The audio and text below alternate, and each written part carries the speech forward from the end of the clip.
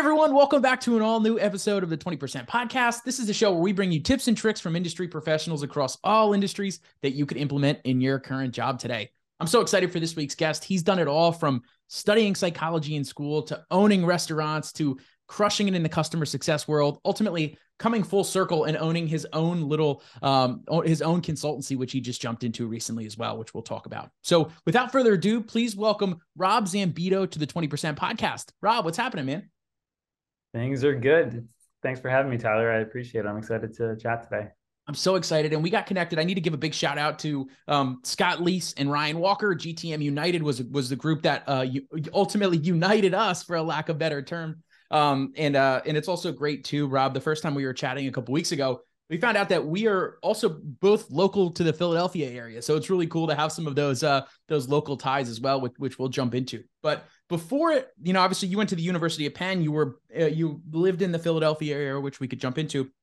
But let's talk about what Rob was like as a child. So before the University of Penn psychology days, what were you like as a kid, and what were some of those first jobs like before college? Yeah, that's a good question. Not a question that I have a necessarily prepared answer for, but I was a very sensitive and fearful kid. I was very reluctant. I was very reluctant to do much of anything, hobbies, go to school, anything. And so it's kind of ironic that I eventually, I guess in my adolescent years, sort of found myself gravitating wholly in the opposite direction. Just became like super nerdy in high school. Leading my debate team was sort of a key part of my high school experience. So I would spend, every weekend traveling around the country, going on debate tournaments, that kind of thing. So that was fun. And I think that taught me a ton that ultimately led to not just my, academic career that followed, but also, I still say everything boils back to a debate round in my head. Not that I debate a lot. I'm actually very agreeable as a person, but if you think about the way to structure arguments and structure unstructured situations, it all kind of comes back to that frameworks that I established when I was like in my teenage years. Rob, you're music to my ears. This is what's all the 20% Podcast is about. It's about those foundational building blocks that led to that future success. Those were the foundation to you as well. Now let's talk about two areas before we jump into the psychology. It's number one, you mentioned that you were this shy kid, or maybe you were sensitive and fearful and really, what caused you to break out of your shell? Like what did that process look like? I don't know the answer to that question. I mean, I think debate was a part of it, right? Because I think sort of taught me to be very verbose and to dig deeply into. I see the book Start With Why behind you. It's a book that I know very well. Actually, just gave a presentation on recently, as it applies to customer success. But yeah, I think that there were a variety of sort of formative experiences that got me out of my shell, mostly coming back to the debate team. Oh, I love it. Yeah. And let's continue that on to the debate team as well. What caused you, if you were this shy, quiet kid, potentially, why would you want to go into debate team? And then ultimately you mentioned a couple of those areas as well, but what are some of those main skills besides doing research and knowing how to communicate effectively? What were some of those other key traits and lessons that you learned from that experience? Yeah, I think one of them that I still use today is using the Socratic method and proving a point by asking a question. And I use that a lot today because, like, for example, I work on a lot of like objection rebuttal handling with CS teams. If it comes to like closing a renewal, for example, like you're going to get objections, or if you're trying to get a price increase across the line, or if you're trying to upsell a certain product, that kind of thing, you're going to get a ton of objections. And to educate the customer by way of asking just very thoughtful, open-ended questions to get them to the destination that is hopefully best for them, is a skill that I learned in debate through this. In debate, there's cross-examination after all of the first few speeches, where the requirement is that you can only ask questions. And I learned this sort of art very early on, that I still use very effectively today. That's just one of many. but one that I think is very relevant for probably your podcast audience. No, no, I love that. And I think you think about, I mean, like when you break down sales, customer success, all of any kind of business, it's all about communications, problem solving. And two, it sounds like you're using some of these little Jedi mind tricks essentially to lead them to where you want to go. But that's what, in essence, what we're doing in sales as well at times, right? You're asking those questions to get to a pointed, is this a problem that they have? And ultimately, is it a big enough problem to really go after and solve and put money into, right? Asking those effective questions. I mean, that's a foundation to that as well. Any other thoughts on that? Yeah, definitely.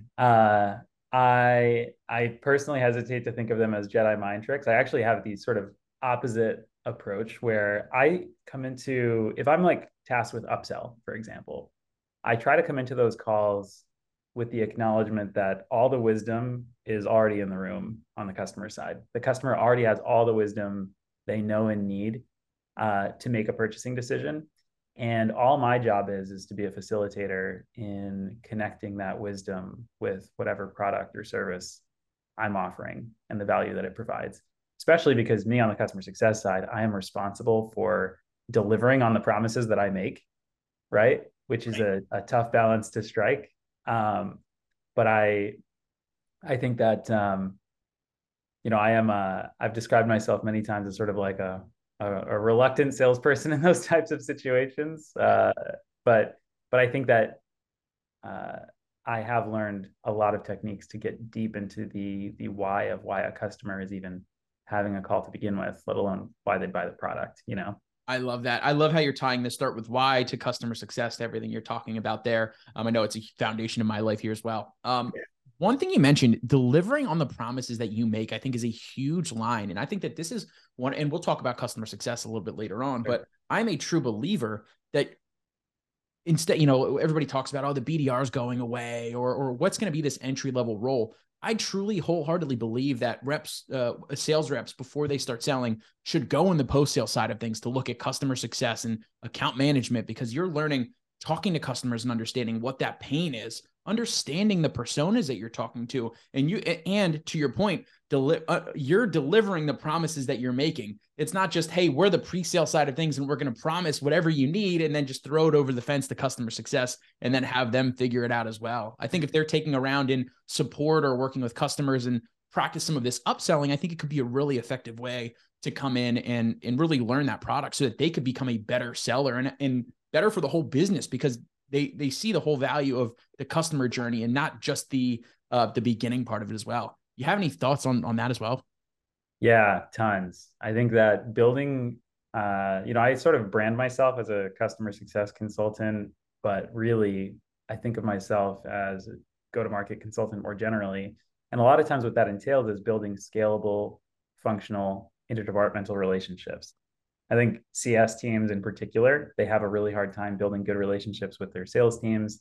And so there's a lot of trainings that I do on, I have like what I call an 11-step methodology to improve sales to customer success handoffs and relationships.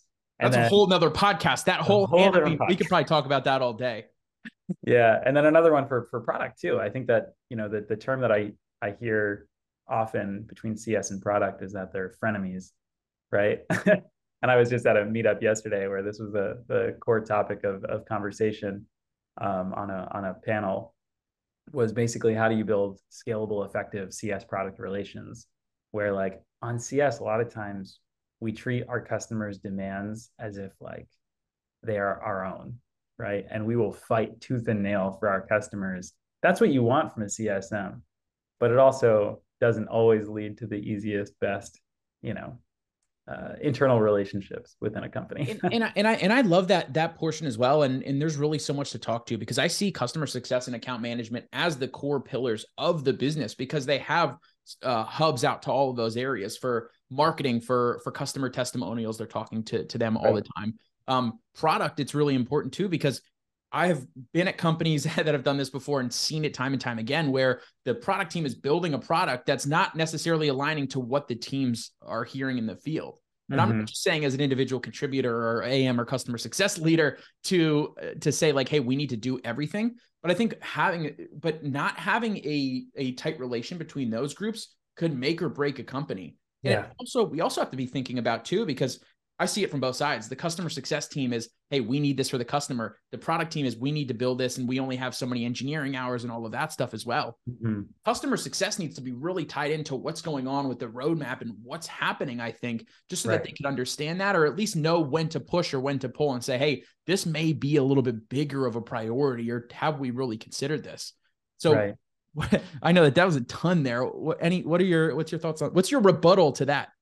Yeah, I can't say I have a rebuttal. I actually, just a compliment to that actually, is that I think you're calling out an important point where, if I read between the lines of what you just said, I mean, there is, in particular in startups, there's an imperative to figure out a common language between product, sales, customer success that conveys priority. So, for example, one of my colleagues yesterday, she was mentioning that on her team, in their company, they have a term they use. It's cost of delay. So what is the cost of delaying this feature? And it can be a 1 to 10 scale, of which, is going to be subjective, right? And people are going to inflate their scores because that's just what people do. Of course, right? this is a 10 out of 10. We needed this yesterday. Yeah, right? everyone's going to, but there are internal checks and balances to sort of correct against that. And there's a lot of deep analysis and, cross-examination, so to speak, of why something is a 10 out of 10. But I think that the fact that she and her company have found a way to build a common language and a common metric, which, even if it's partially subjective, it's better than nothing across all departments. I thought that was like a really cool approach that I hadn't heard before until yesterday. Let's face it, everybody's going to be subjective because they want to have their own gains over something else. But as long as but there is a happy balance there as well. Right. I'm a true believer that, and I think the other main bow before we jump back into your college and all of that stuff as well is that we need to be well-rounded and be able to communicate with cross-functionally and understand what's going on across the business. Because, as I said before, marketing, testimonials, referrals, sales, we could have a nice smooth handoff. I'm a true believer that customer success needs to, or should be, coming in towards the end of a pre-sales motion so that it's a nice smooth handoff back to, that's probably in your 11-step process as well. But the other, and obviously we talked about product, there's so many areas that it's so crucial that these teams are all working together. So I just wanted to make sure that I mentioned that as well. But let's talk about, so we talked about debate, we talked about customer success. We'll talk more about that.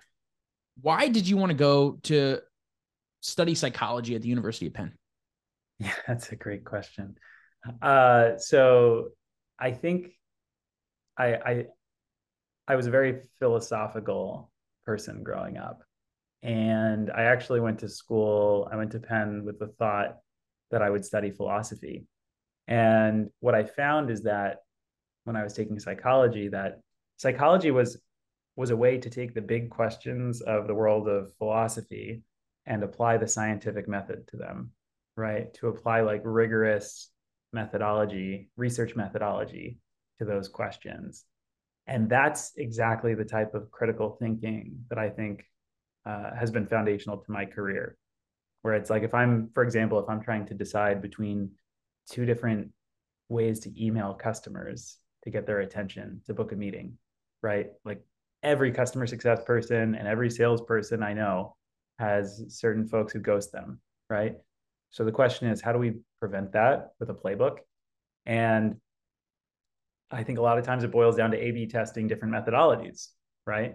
A/B testing is exactly the same thing as running a controlled experiment in psychology. Well, maybe not exactly, but there is so much overlap in the way that you sort of structure that experiment, measure your results, and iterate and honestly learn quickly. So just changing that one variable, or understanding that there's variables that are outside of that as well. I think the other point on the because I studied the sciences as well. I did a bachelor's and my master's, graduate studies in exercise science. So obviously I did research, I did some presentations and all of this stuff. So I very, very painfully aware of the scientific process too. One of the big lessons that I take away, and I'd love your feedback on, is every single customer call you're going into, obviously you're doing your research before it, but you're coming in with a hypothesis on what you think actually going to be happening in their business. It doesn't, what I found in the past It doesn't matter if you're truly correct, if you're 100% on or wrong, but just Right. coming in and asking that informed question, it's going to make your buyer, coming back to the psychology of it, understanding, wow, okay, this person, that's not necessarily true. I think number one, it takes away all guards that they had, because they're not even thinking about what you're trying to get out of that. They're really thinking about, this person knows what they're talking about, or it's not similar to that, how this is different. Or in those times where you hit the nail on the head, then you're in, and it's, how do we actually go about trying to solve this as well? What do you have Right. on that? Yeah, no, I think what you hit on there is something that's really key to the way that I think about running a business and running customer success in particular, where having a hypothesis driven approach is something that I think so many CS teams, uh, that's an area where I think a lot of teams fall short right now in particular. Because right now, customer success, I mean, the number of times I've seen the, hashtag open to work on LinkedIn shows me just how much customer success teams are running lean right now. And so what I think a lot of folks are doing is they're spending a lot of time working in the business and not really stepping back to work on the business. And that's the benefit of a hypothesis driven approach, is that I always recommend to CS teams, if you have sort of a monthly checkpoint where you can reflect on what did we observe from our last month, what are our hypotheses as to why customers are churning or why customers are buying additional products, and take those hypotheses into the next month, and then compare the results at the end of the month. And this is a monthly regular thing, right? So that at the end of that month, you then do a retro to revisit those hypotheses and say which were true, which were not, what are our new hypotheses for the next month. I mean, that is a methodology that I think the most effective lean customer success teams have that process locked down. I mean, I think whether you're in customer success or anywhere in the business, I think it's really important to understand, are the things that I'm actually doing, whether you want to call it an experiment, testing, hypothesis, work, understanding what am I actually doing, and is it moving the needle? I think the retrospective part of it is where most teams are missing in what I've seen. Yeah, and I think a lot of times people index very heavily on certain case studies. Like they're like, oh yeah, none of our deals that are coming through from sales are a good customer fit. When really it's just they're indexing on one customer who sticks out in their mind. That was a bad fit. This is like a perfect example, by the way, of, have you ever heard of, there's something called the availability heuristic in psychology? I'm not familiar with that.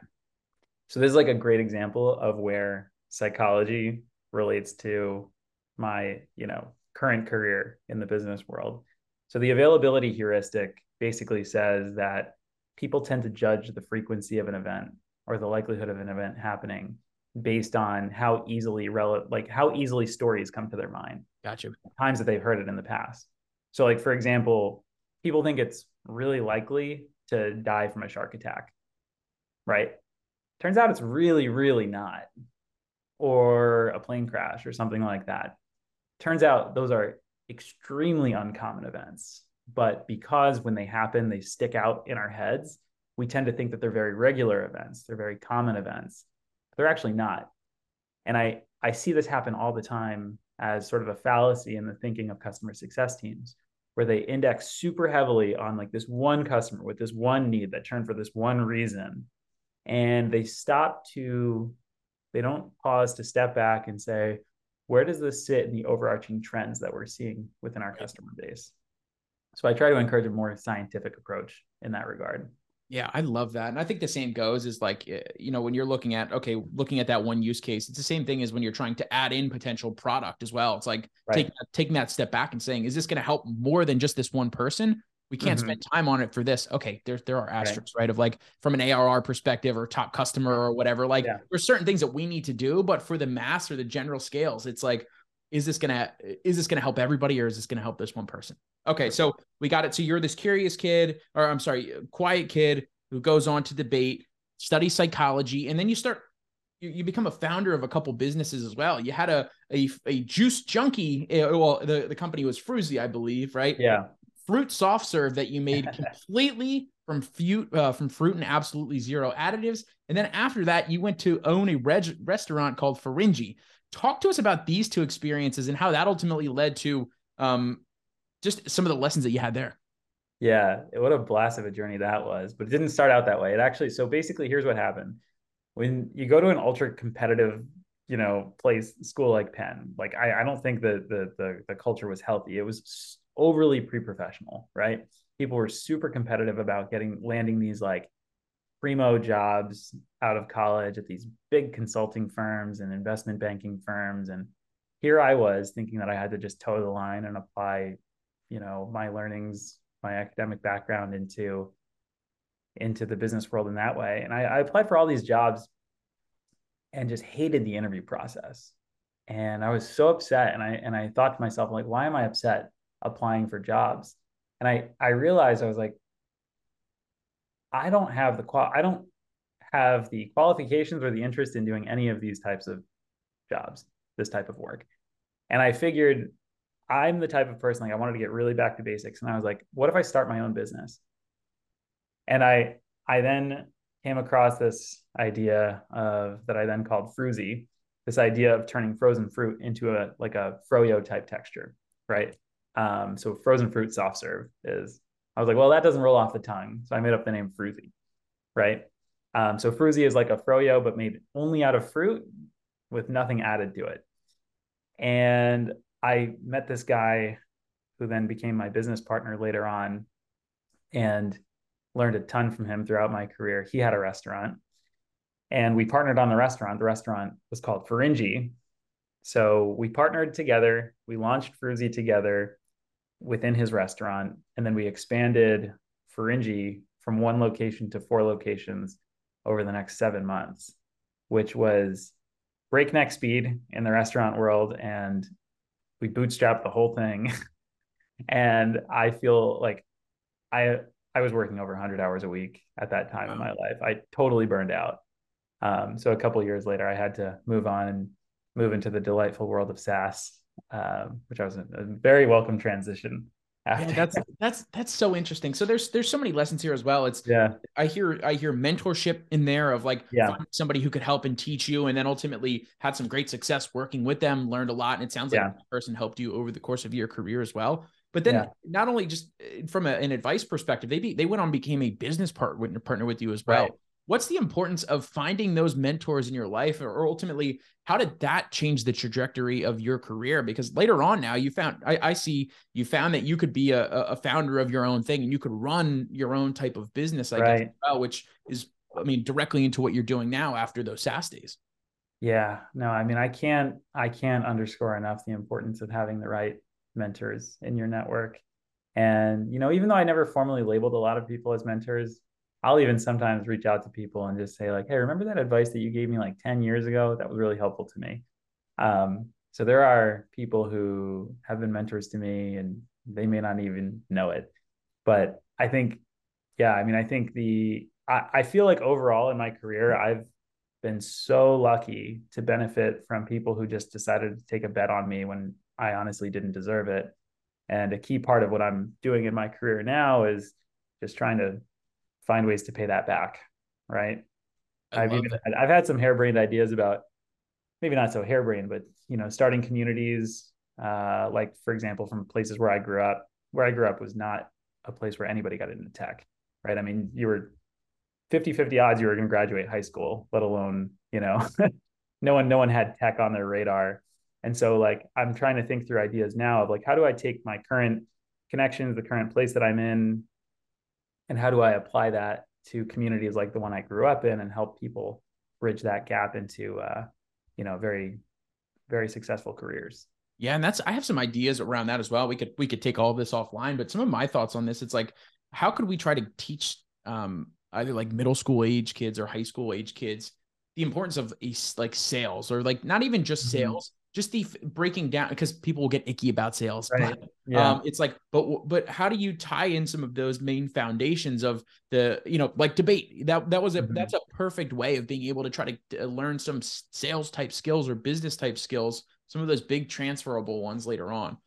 So obviously teaching kids sales, early finance, there's so many different things that people should be learning early on in their career that will be foundational.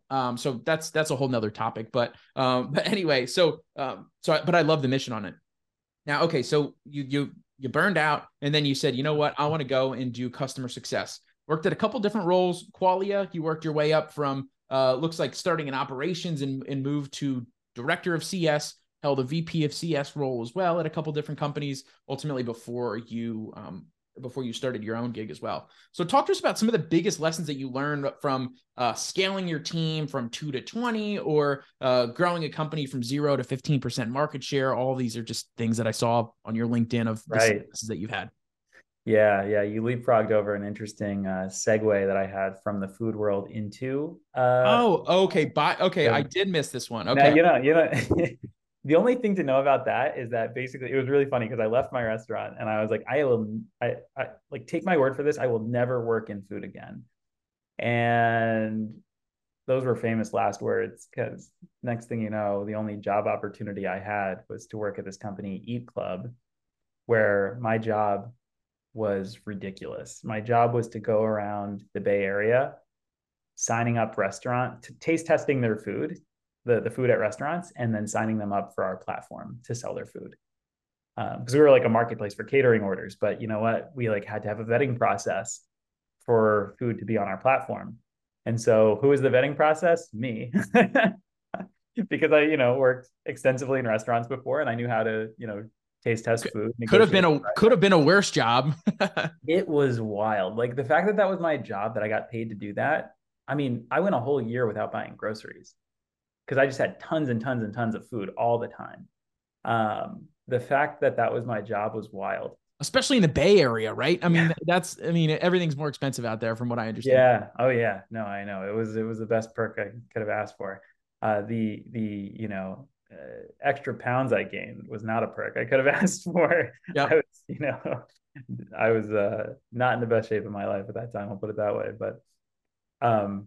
But anyway, yeah. So then I sort of had this moment of reflection where I was like, I don't know where this is going in the next 5 years. Like, what am I going to do? Just keep taste testing food for the rest of my career? And at that time, I was speaking with the CEO of this company, Qualia, which was very early stages at the time. I was one of two people who were the first non-engineering hires to build out every team we had to build out: sales, marketing, customer success, product. I mean, we were the types of people where like, if the dishes had to be washed, we would wash the dishes. If the trash had to be taken out, we'd do that kind of thing. And I was like, there is no way this product is going to work, because when we actually got the product to market, we just got like completely destroyed by our customers, angry customers. I mean, I heard curse words I couldn't even make up, especially because our first customers were here in the Boston area where I am now. And boy, do Bostonians get creative with their curse words.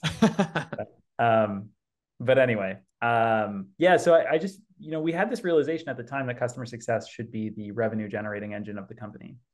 And so I was like, well, that's where I should focus my career for this segment at least for this segment of my career.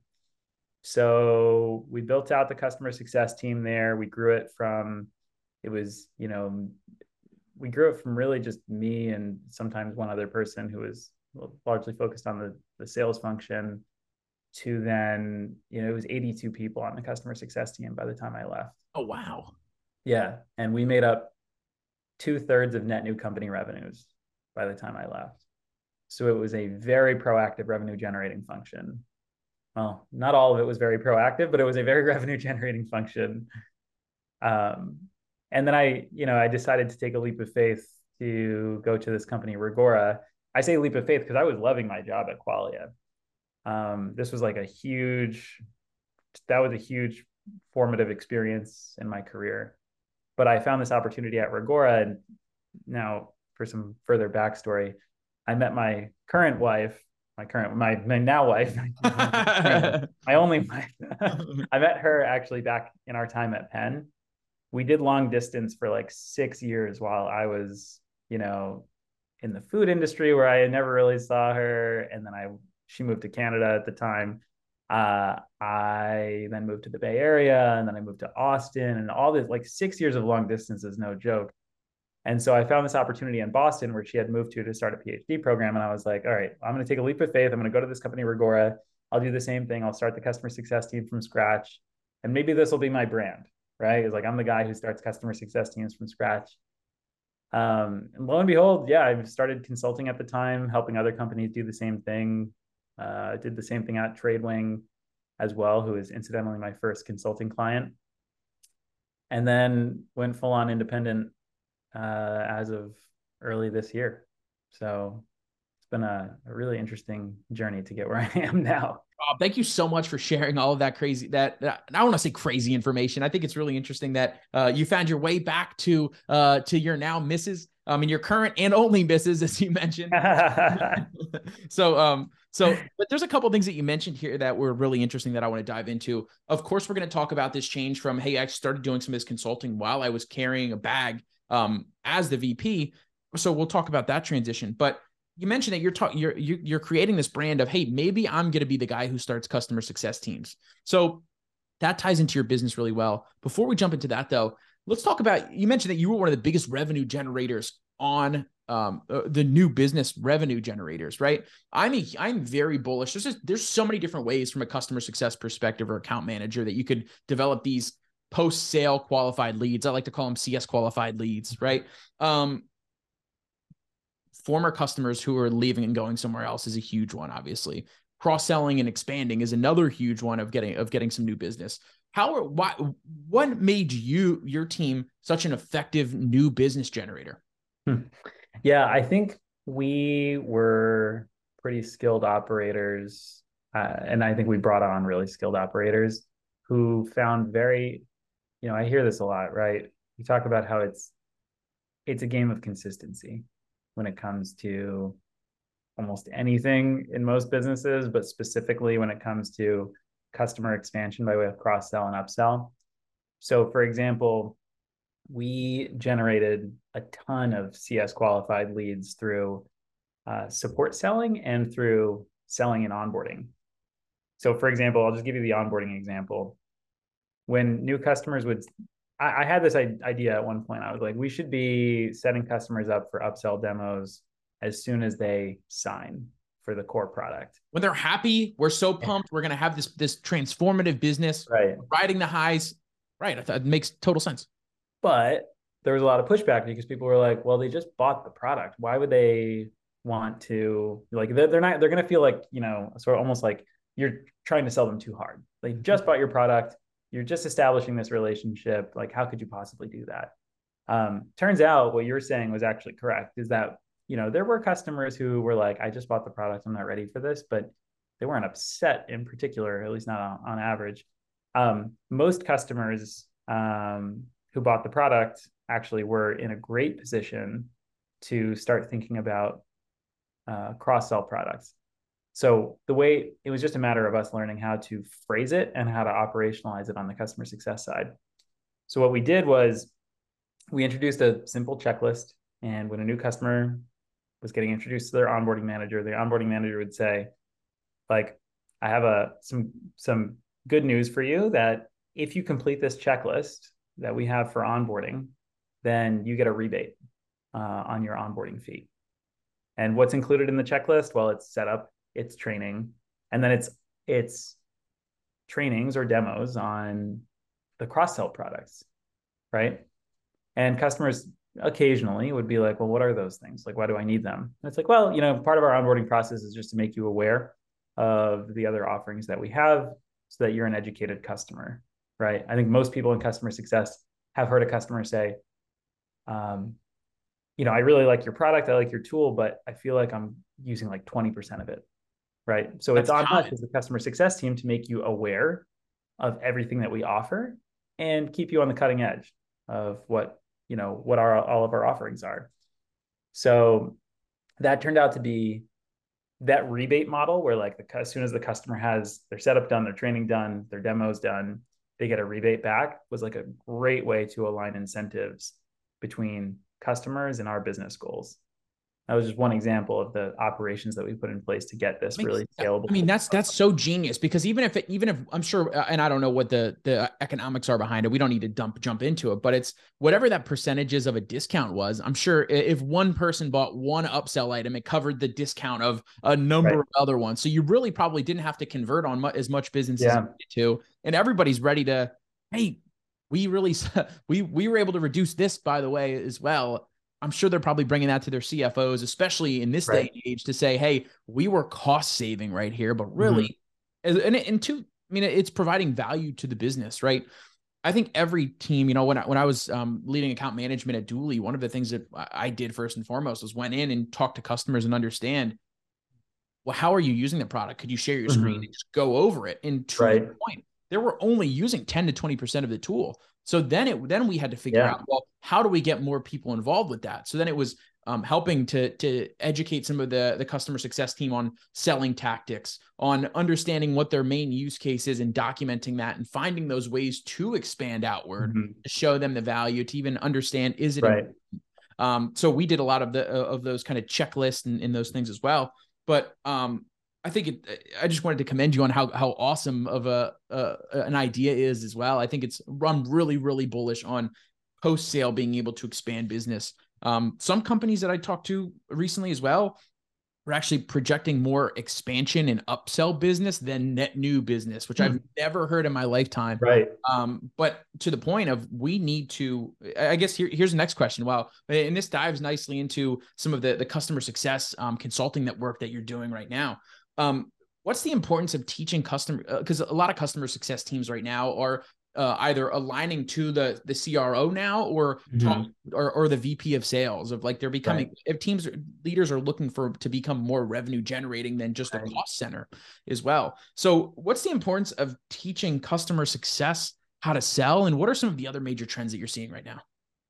Yeah, I think it's a challenge. I think that a lot of CSMs run into three real barriers when it comes to sales.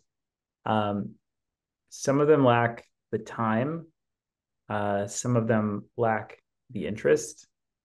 And many of them lack the practice to sell effectively. And so some combination of those often leads to CSMs either saying like, look, I'd like to be better at selling, but I don't really know how to get to that point. And they're not getting like, pumped with company resources of like, do this sales training and sign up for this program and, read this book on sales. It's not really like a core embedded process with customer success because there's just so many different KPIs that CS is responsible for. But, and I think certain people, certain CSM, certain companies hire people who don't want to sell. And that's fine for certain companies, right? Like if they really believe they do, certain companies will staunchly advocate for saying customer success should not have a dollar associated with their name. No commercial terms. We want nothing to do with this. We want them to be completely agnostic with that. Yeah. Which is 9 times out of 10 is not my philosophy. I think for certain business models, it makes perfect sense. Most of the time, it's those customer success teams that have unfortunately gotten cut by their companies at this point. Right. So the trend that I've seen in the industry is this, a friend of mine described this, he's like, time is a flat circle, because customer success originated as a way it really originated with account management, right? As a way to expand business.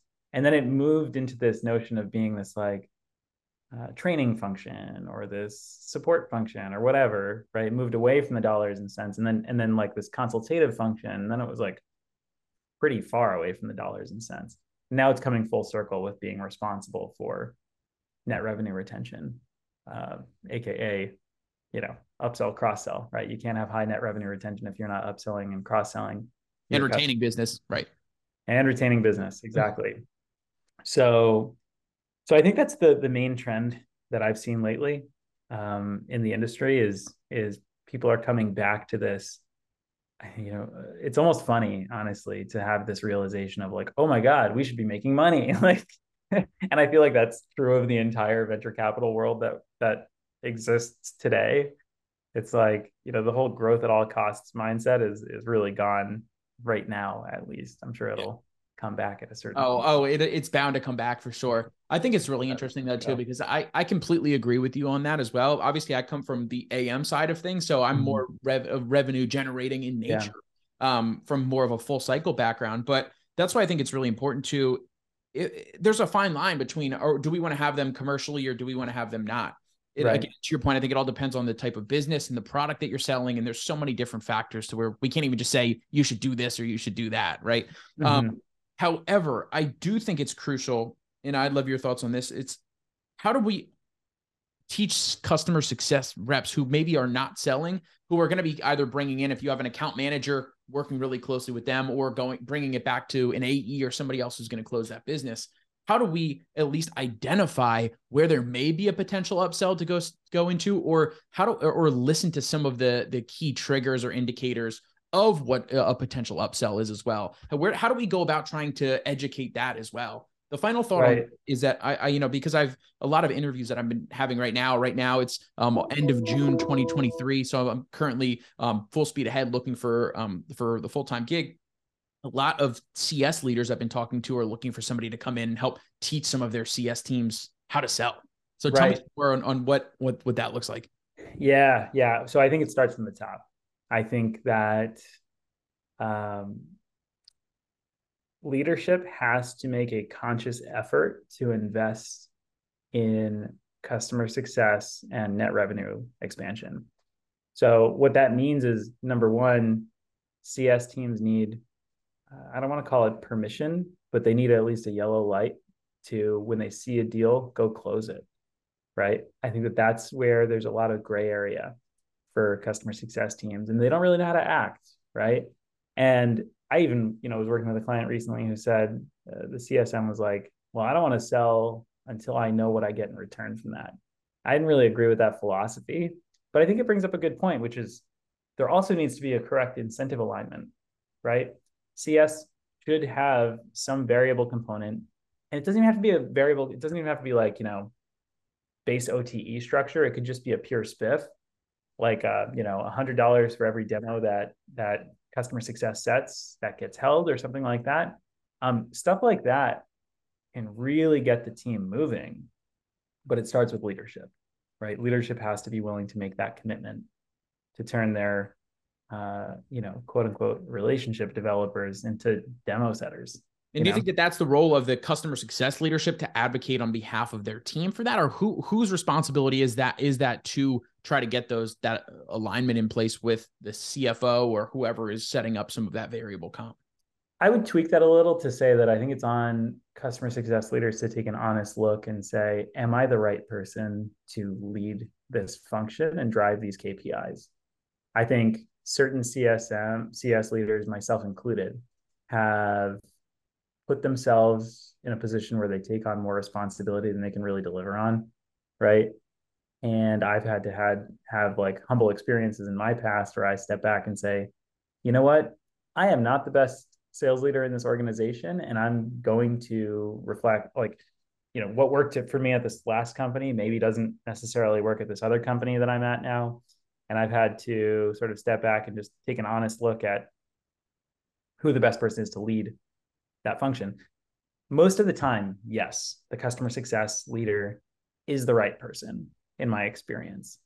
So long as they're willing to take on the challenges of managing those KPIs and also managing reps. Like, managing sales reps is not easy. Sales is often the way that it was described to me. It's more mercenary than it is missionary, right? Like, a missionary is going to be die hard loyal to your company no matter what.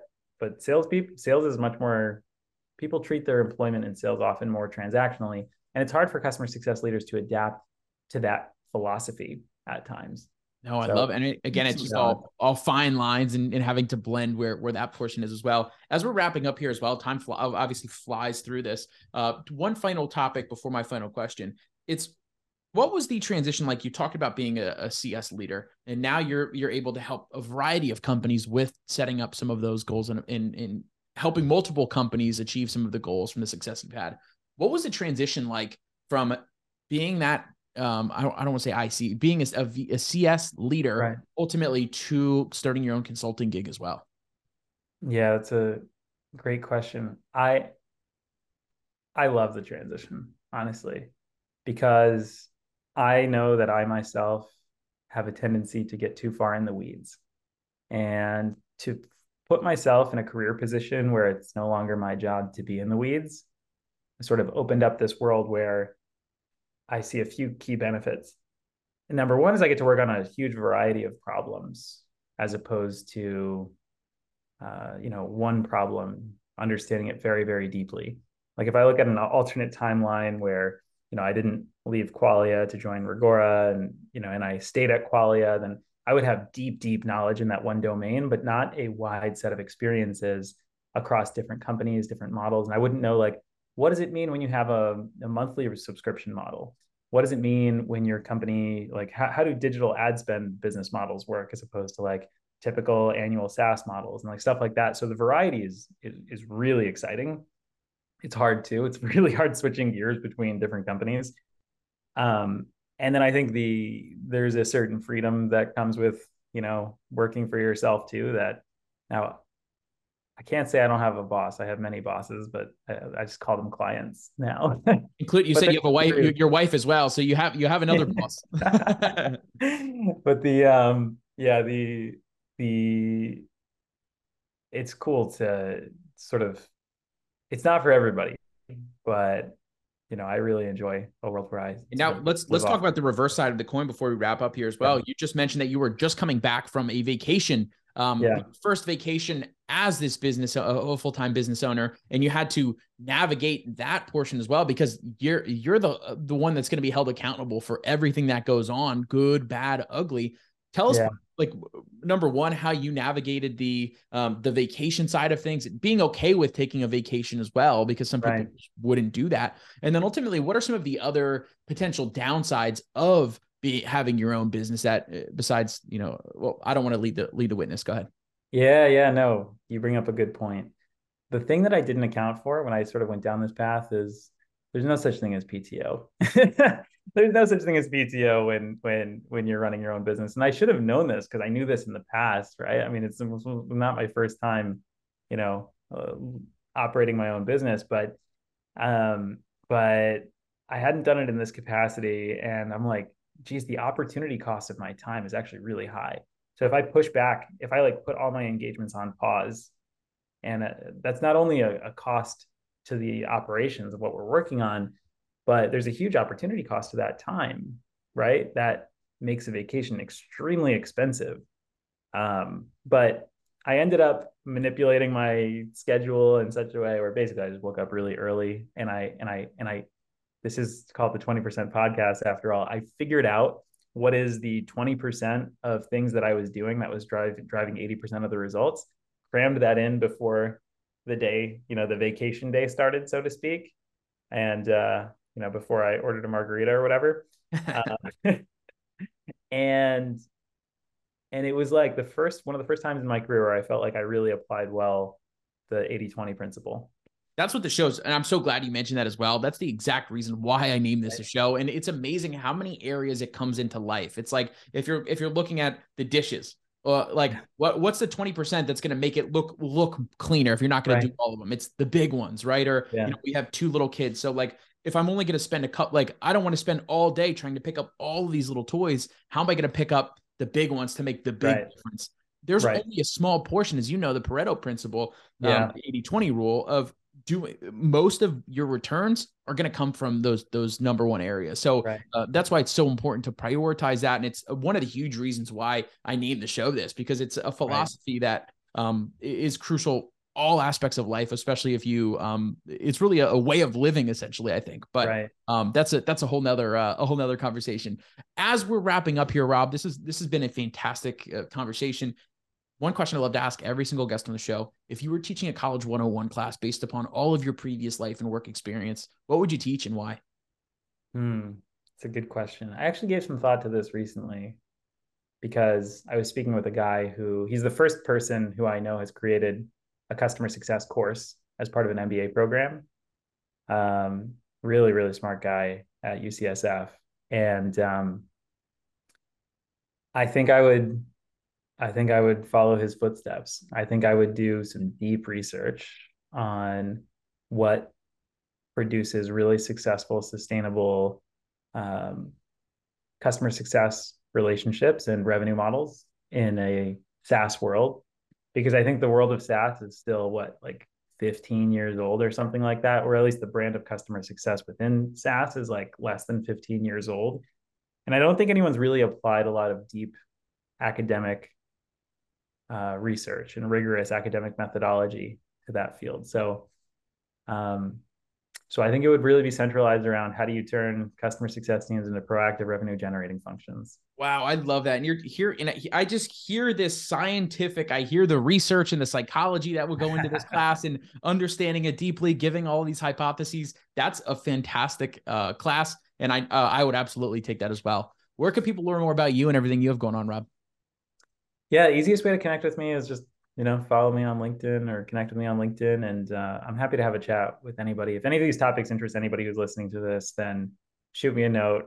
My calendar is really an open book, and I would welcome any connections that people want to make, whatever the motive is. So, but yeah, LinkedIn's the easiest way to reach me. But if email hello@robzambito.com is easy. And then, yeah, I'll find a way to connect with anybody who has an interest in these topics. Yes. And tell Rob when you're reaching out that you love the episode on the 20% podcast. Rob, thank you so much.